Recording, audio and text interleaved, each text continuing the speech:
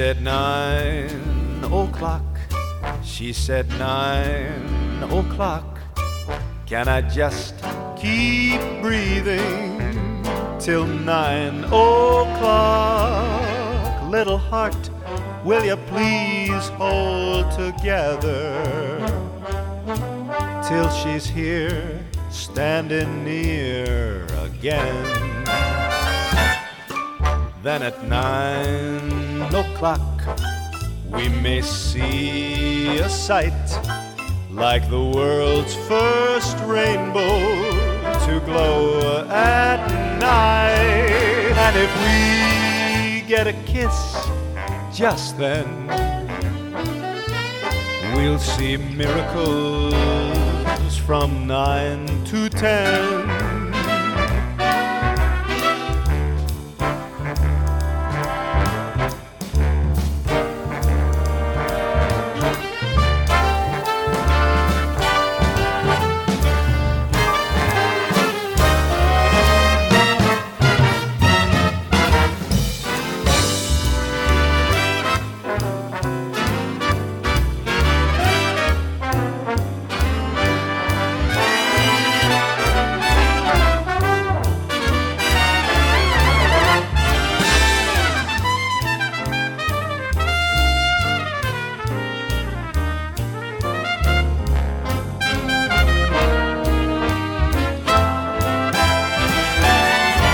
She said 9 o'clock, she said 9 o'clock. Can I just keep on breathing until 9 o'clock? Little heart, won't you please hold together until she's here standing so near again? Because at 9 o'clock we may see a sight like the world's first rainbow to glow at night. And if we get a kiss just then, oh, we'll see miracles from 9 to 10.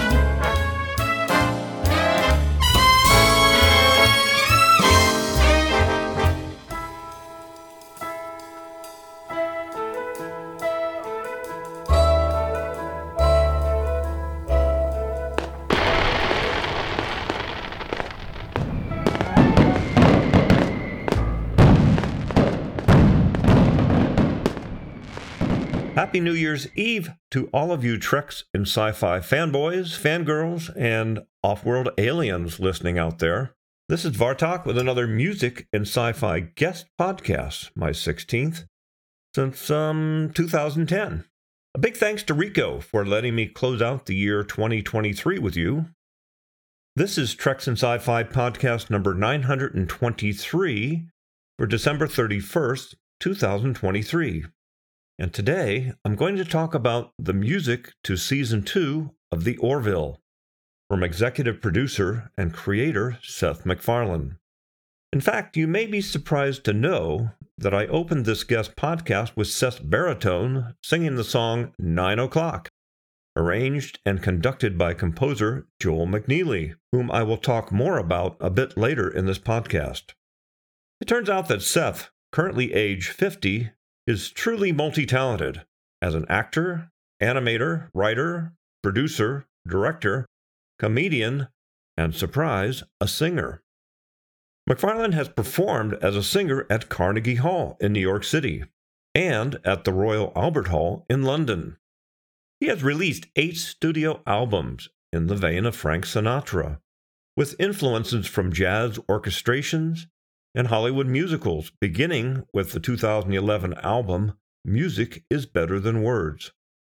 And to top that all off, he plays Captain Ed Mercer, the lead role in The Orville. So I think his singing is kind of related to the music of The Orville, indirectly. I think most of us knew that Seth had been involved in animation because of his series like Family Guy. But did you know that he started drawing cartoon characters at age 2 and knew he wanted to be an animator by age 5? And not to mention he was selling a weekly comic strip at age 9 to a local paper for $5 a week. Later he was hired into Hanna-Barbera, mostly based on his writing than on an animation project that was submitted by one of his professors at the Rhode Island School of Design, where he graduated. Now back to his singing. Incredibly, McFarlane has received 5 Grammy Award nominations as a singer. He has also won several awards for his work on Family Guy, including 5 Primetime Emmy Awards out of 24 nominations. He hosted the 85th Academy Awards in 2013. McFarlane was executive producer of the Neil deGrasse Tyson-hosted Cosmos, A Space-Time Odyssey, an update of the 1980s Cosmos series hosted by Carl Sagan. He received a star on the Hollywood Walk of Fame in 2019 and was inducted into the Television Hall of Fame in 2020. I am blown away. Trivia: did you know that McFarlane has also appeared as the engineer Ensign Rivers on Star Trek Enterprise, in the 3rd season episode The Forgotten, and in the 4th season episode Affliction? One of Seth's well-known creations has been the Orville, a fantastic space adventure series set 400 years in the future that follows a mid-level exploratory spaceship named the Orville, in honor of famed aviation pioneer Orville Wright. I've flown on a recreation of the Wright Model B Flyer in Dayton, Ohio, and it was a hoot. Season 2 of the Orville was aired from December 30th, 2018 through April 25th, 2019 on Fox, comprising 14 episodes, a wonderful number in these days of typical 8 to 10 episode seasons. Season 3 was produced by Hulu, entitled The Orville: New Horizons, which aired June 2nd, 2022 through August 4th, 2022. But that is material for perhaps a future guest podcast. Previously, in Treks in Sci-Fi episode number 660, I provided Rico a short 10-minute music segment looking at the music of the Orville Season 1. In that segment, I had noted that not one, but rather 4 quality composers provided the scores. Those composers were Bruce Broughton, Joe McNeely, John Debney, and Andrew Cotti. For Season 2, 3 of the 4 composers, McNeely, Debney, and Cotti, were back to provide another sonic odyssey. As I delved into Season 2 of this spacefaring series, it became evident that the music composed by these gifted composers provided more than just a backdrop. The music is really a vital force that propels the narrative forward, adding layers of emotion, tension, and depth to the already captivating universe of the Orville. A Comic-Con-style panel session was posted on YouTube in 2019 by La La Land Records on the music of the Orville. The panel included Seth MacFarlane and all 4 composers. Seth was asked what inspired him to create a new futuristic space show. Here was his response. When I was a kid, I was a fan of optimistic, bright, utopian sci-fi, and I think that the genre has kind of steered away from that in recent years. I think a lot of what we're seeing is very dark and very grim and doesn't really paint a flattering picture of our immediate future and doesn't really provide much of a blueprint. And I think there was a big void left when Hollywood kind of abandoned that sort of storytelling. And I loved it when I was a kid. I missed it, and I didn't see anyone doing it, and so I decided to do it myself. Seth was also asked why he put such an emphasis on the music to the Orville, and how music can be like another character in the show. I'm an insatiable collector of film scores, both past and present, and so that was, as early as shooting, I, in my mind, have some idea of how the music is going to fit in. I know with a lot of shows, it tends to be wallpaper. I think Spielberg showed us better than anybody how music can be a character in a show if you really embrace it and let it shine and let it be present. I think a lot of directors tend to be scared of the score nowadays.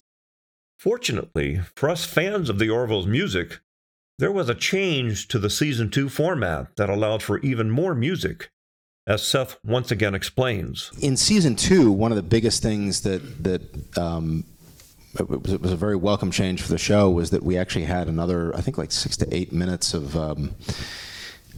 program time. They structured the commercials differently, and so we suddenly had all this extra time to play with, and all of that went into, I mean, it's a savvy Hollywood crowd, but if you don't know, it's what's called shoe leather, where it's not dialogue, it's not story, it's imagery that lets you take a breath and take in the set or the visual effects work and the music, and that's where all of that went, and I think it was hugely transformative for the show, and it's become kind of a staple.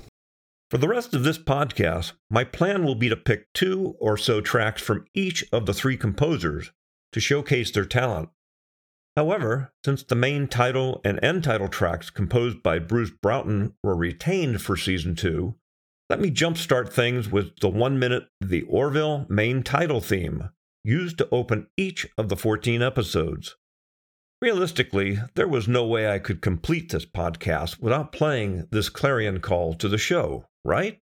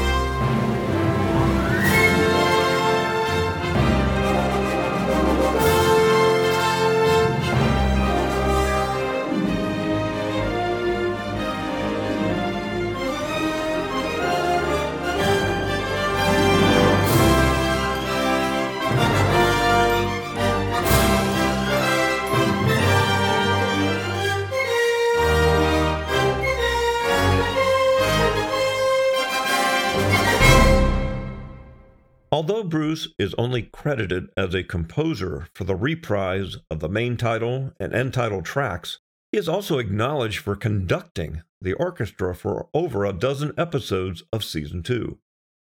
Let's listen to Bruce talk about his providing the main title to the Orville, from that panel session I mentioned earlier. By the time I got ready to do the show, I think I had seen the script to the pilot, but I was getting information visually as to what it looked like. I was getting a lot of information as to what it looked like visually. So I had a pretty good idea of the kind of theme that we were looking at. And also, I knew that because of Seth, we were getting a 1-minute main title, which, as you say, is unusual because hardly anybody does it anymore. But the titles are one of those ways that you bring people back from the refrigerator, A 10-time Emmy winner, Bruce Broughton has scored some of the most iconic TV series. Besides the Orville, Bruce has also composed for JAG and Steven Spielberg's Tiny Toon Adventures and Dinosaurs.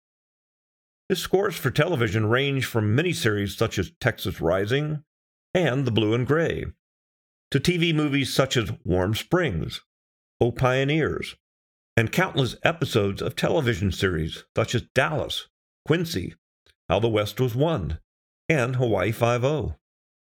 His melodies are known to audiences all over the world. Bruce also has many motion picture scores. These titles take the breath away of all soundtrack aficionados, such as Lost in Space, Young Sherlock Holmes, with a Grammy nomination, The Presidio, Miracle on 34th Street, Tombstone, and Silverado, for which he received an Academy Award nomination. I should mention here that the Orville Season 2 soundtrack is available for download from iTunes and also from Amazon as a 2-CD disc set. The soundtrack has an amazing 57 tracks, with between at least 1 to as many as 6 tracks covering each of the 14 episodes of Season 2. Okay, so let me continue exploring these composers by talking about John Debney. Debney, aged 67 as of this podcast, brought his musical prowess to the Orville's second season, delivering a symphonic masterpiece that also enriched the viewing experience. The orchestral arrangements, a hallmark of the show, are expansive and evocative as he takes us on a sonic journey through the cosmos. The use of a full orchestra allowed John to create a rich and dynamic soundscape that mirrors the vastness of space and the myriad emotions experienced by the show's characters. The orchestral pieces aren't confined to generic sci-fi motifs. They embrace a wide range of styles, adapting to the diverse themes explored in each episode. Here is John Debney's track number 5 from Disc 1, titled Possible Life, The Big Rescue, from the episode Primal Urges, where the crew races to save a small group of survivors on the planet Nixia, about to be destroyed by its expanding red sun. It starts with an almost Star Trek sound, full of hope and quiet thoughtfulness, and then 2/3 the way through expands with a full orchestral crescendo, full of energy and action. Then it quiets back down again and ends with a call for motion, moving steadily forward.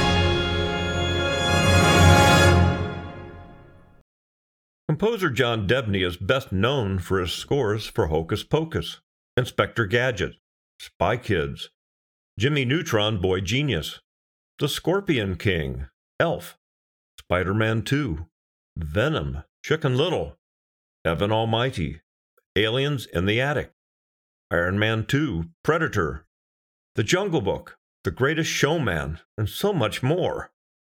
And that list doesn't even cover his television credits. If you want to know more about John Debney, listen to Treks in Sci-Fi episode number 626 and my guest podcast about John Debney. Let's hear John talk about his experience of writing melodies for the Orville and having a large orchestra available to play that music. And I love writing melodies, and Joel and Andrew are masters at that, and I love to do that too. But there's something really fun about this on the stage with, again, if we're blessed, which we are with this show, to have 90 musicians. There's something just really exciting about it. A second track that I have chosen for Debney is track number 17, Disc 1, titled Making First Contact, from the episode All the World is Birthday Cake, where the Orville makes a first contact with the planet Rhaegar 2, and a new security chief, Tala Kayali, joins the ship.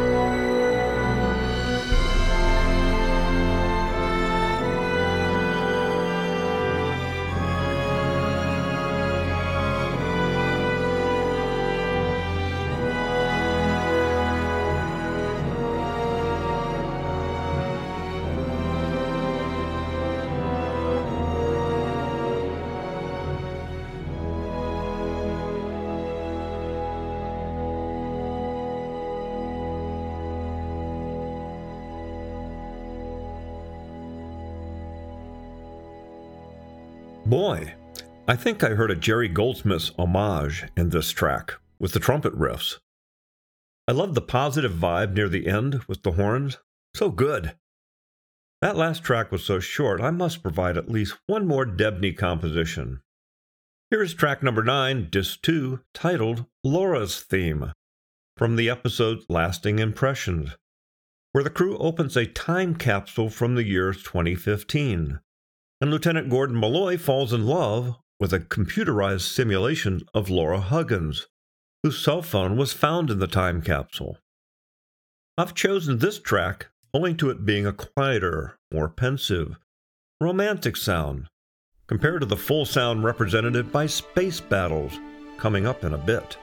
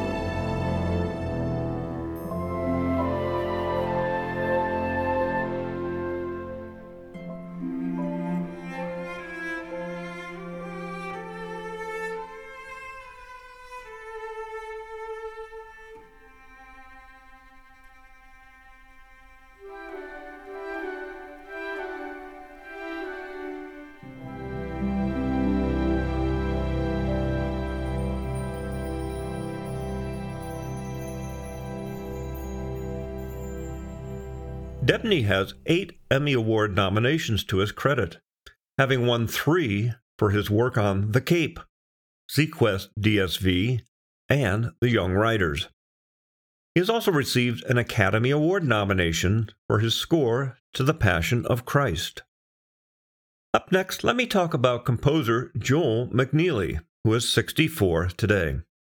Treks and sci-fi fans will most likely be aware of Joel's creations in works such as Terminal Velocity, Air Force One, The Avengers, The Jungle Book 2, Mulan 2, A Million Ways to Die in the West, starring none other than Seth MacFarlane, and 9 episodes of The Young Indiana Jones Chronicles.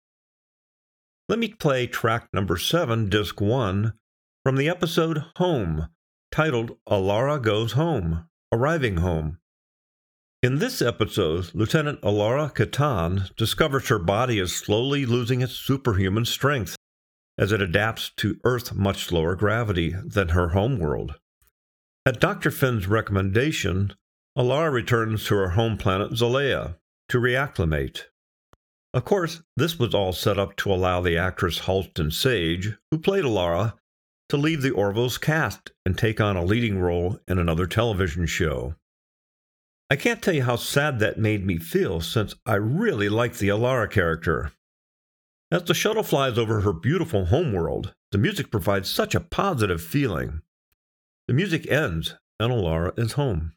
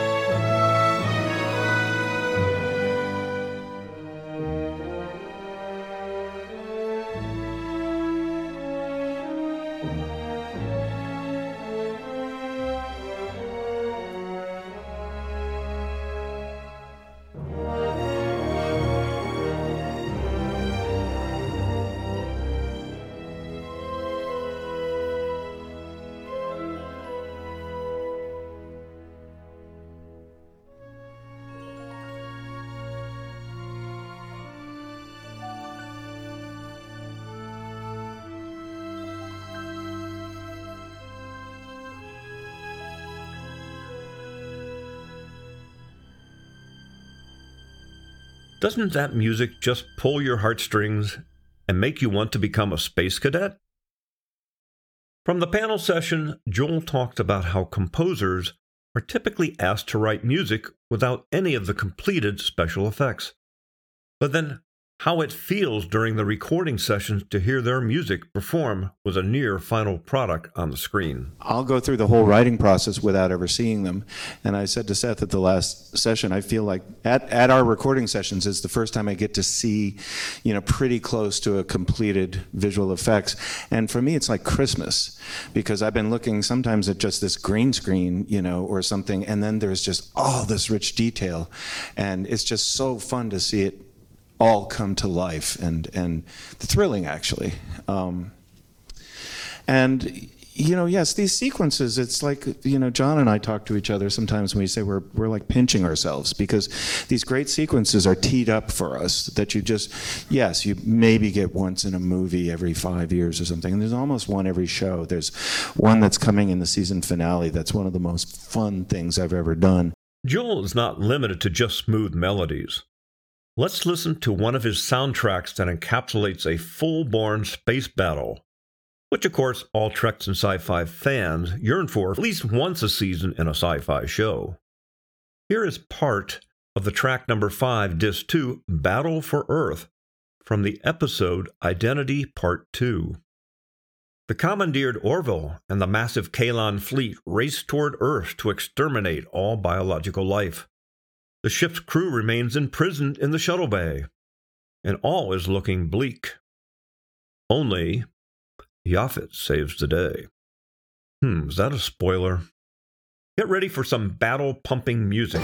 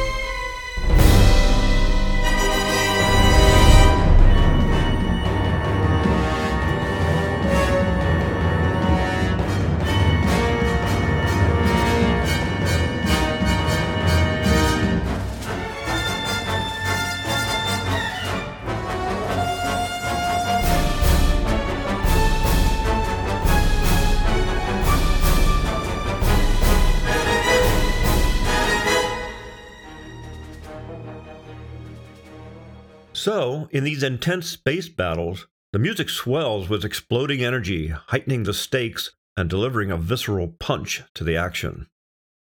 McNeely's ability to synchronize the music with the on-screen events enhances the emotional impact of these moments, making us, the audience, feel every twist and turn of the Orville's movements. Yet, the orchestral brilliance isn't limited to adrenaline-pumping sequences. McNeely can also weave intricate melodies that accompany poignant character moments and thought-provoking narratives. Looking through the tracks for all 14 episodes, it seems like Joel was the go-to composer for nearly all of the battle scenes in Season 2. Here is the second McNeely track, titled Lifting Off the Ocean Floor, from the alternate timeline episode The Road Not Taken, where the crew must contend with the disastrous fallout from a decision made by Commander Kelly Grayson. The music starts out slowly, with an unhurried beat, and then starts to accelerate, and the beat quickening and the volume increasing. See if you don't get goosebumps 2 minutes and 38 seconds into this track. Then it all slows down, and with the tone of a successful ending.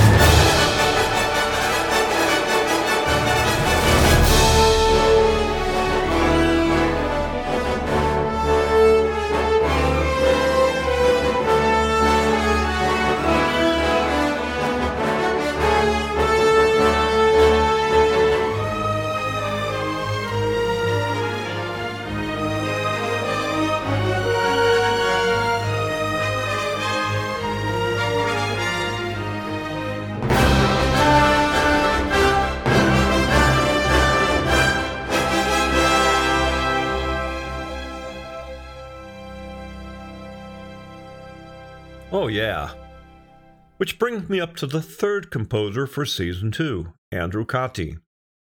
The youngster in the group, and in his mid to late 40s if I had to guess. He only has 4 entries in the IMDb. Andrew is not listed at Wikipedia, and in fact, I can only find minimal information about him anywhere online. I found that he graduated from the Royal College of Music, located in South Kensington, London, After graduating, he freelanced with many orchestras, including the BBC Symphony and London Philharmonic, and as a guest principal percussion with the London Symphony Orchestra. In 2015, Seth MacFarlane invited Andrew to arrange music for his live concerts, and in 2016, to arrange an album of songs to be performed by Seth. It was through this association that Seth invited Andrew into the world of the Orville. When asked about composing music for science fiction, Andrew responded, "A love theme is a love theme, and a fight theme is a fight theme, whether you're in space, or in the Wild West, or in Ben-Hur. I don't think at any point I aimed for science fiction. Although there was a lot of Jerry Goldsmith influence, and a lot of the composers I draw from were extremely good at science fiction. But I didn't aim to write something that sounded like science fiction. I just aimed to write something that was the right emotion and the right size for the theme." When asked how he composes music for scenes where there is spoken dialogue versus, say, for when you see the ship cruising through space, Andrew revealed in the panel session how he accounts for this. I want to write music as if we're in the theatre, and the music naturally gets out of the way. So that's, so I try and achieve, so the music getting out of the way for the dialogue is something I try and achieve in the orchestration. So I'm staying away from brass, staying away from high notes, keeping it to woodwind. And if I want anything to be really kind of biting, then I'll use piano and I'll use bassoons and stuff. I won't use trombones because we want the music to dip out naturally. We don't want, there's nothing worse than getting the brass blaring away, and then you can hear that someone has obviously dipped the volume at that point, and it doesn't sound natural. So, anything goes when the focus is outside of the ship. But then the music is dialed down via instrument selection and volume when inside the ship, and there is dialogue that takes precedence. Andrew would rather control the volume himself than having the mixing crew just manually dial down the volume of his music. I like that. For Andrew's first track, I've chosen to play for you track number 26 from Disc 1, titled Testing Deflectors, from the episode Deflectors. In this episode, you may recall that the Orville travels to Moklis to have new regenerative deflectors installed, although the A-plot is all about Bortus and his former boyfriend, Lokar, who prefers females, a punishable crime on Moklis. Like the original Star Trek, the Orville also features morality messages for many of the plots. The track repeatedly alternates soft and loud passages with horns blaring out, almost a cause and effect track. Let's try this adjustment, and bam, here's the response. Based on just the music, I'd have to say the test was a success.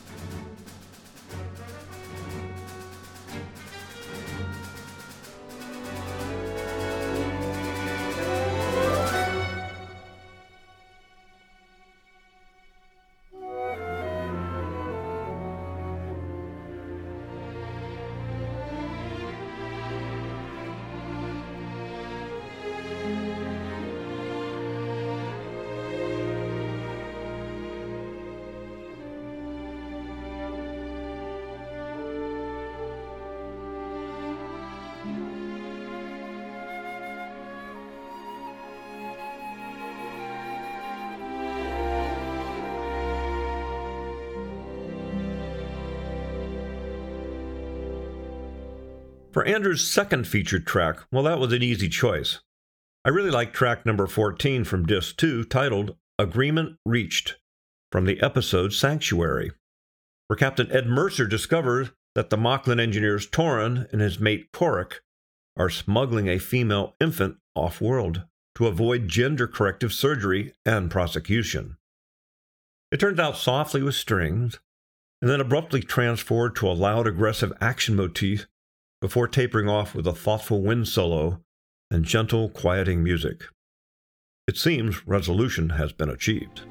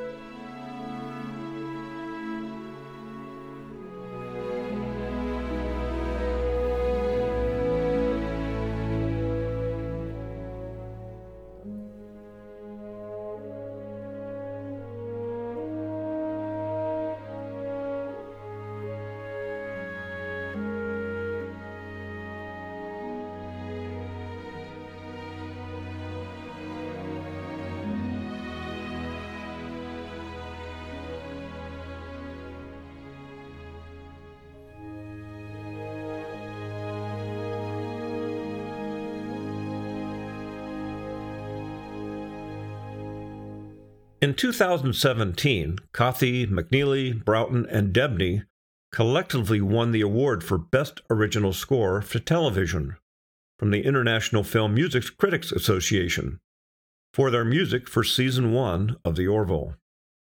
Once again, Kati, McNeely, and Debney were nominated for the award in 2019 for their work on Season 2. However, they did not win that year.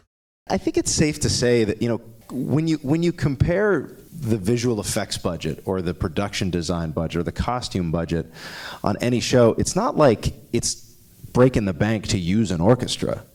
People just don't think it's necessary a lot of the time because they don't understand what that's, probably because they haven't been exposed to it enough, but they don't understand that even if an audience does not know consciously that what they're hearing is live orchestral music, on a subconscious level, without a doubt to me, it makes that show or that film more important in how it feels as a viewer. It makes it matter more. If only many other directors had the same opinion about the production value of music on a show's impact to us, the audience. You tell them, Seth. Summarizing, one of the most remarkable aspects of the Orville's music is its symbiotic relationship with the storytelling. The composers collaborated closely with the show's creators, including Seth MacFarlane, to ensure that the music is not merely an accompaniment, but rather an integral part of the narrative. The result is a harmonious blend where visual storytelling and musical composition work in tandem, enhancing the emotional impact and the thematic depth of each episode. Well, that's a wrap for this Music and Sci-Fi Guest podcast. I hope you appreciated it as much as I enjoyed preparing it for you. Next time, Rico will be back with yet another fantastic episode of Treks in Sci-Fi. Until then, this is Vartok signing off, wishing everyone a happy 2024. Oh, and by the way, I forgot to mention that Seth is credited as scriptwriter for 6 of the 14 episodes in Season 2. What a guy. I will end this guest podcast with another Seth MacFarlane standard, This Nearly Was Mine, from the album No One Ever Tells You. And it just feels so appropriate for a ballroom on New Year's Eve.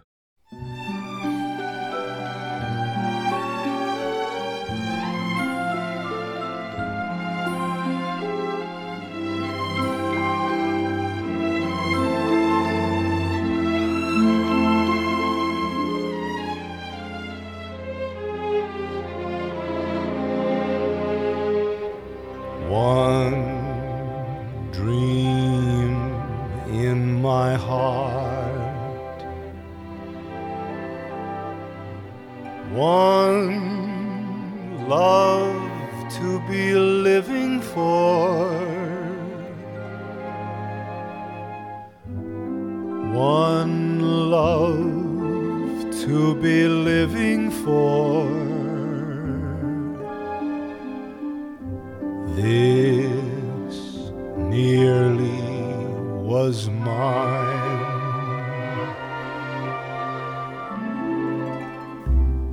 One girl for my dream,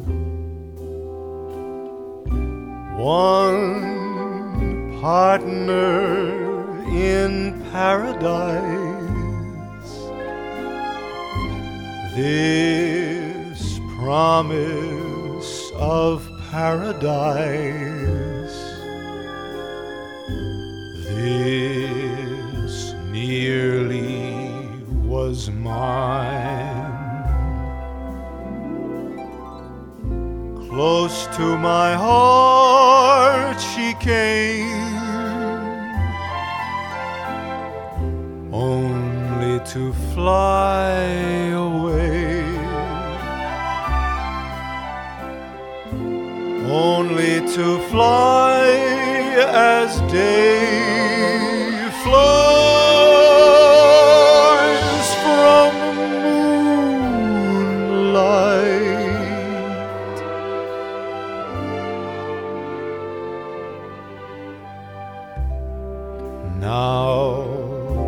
Now I'm alone, still dreaming of paradise. We'll save that paradise once nearly was mine.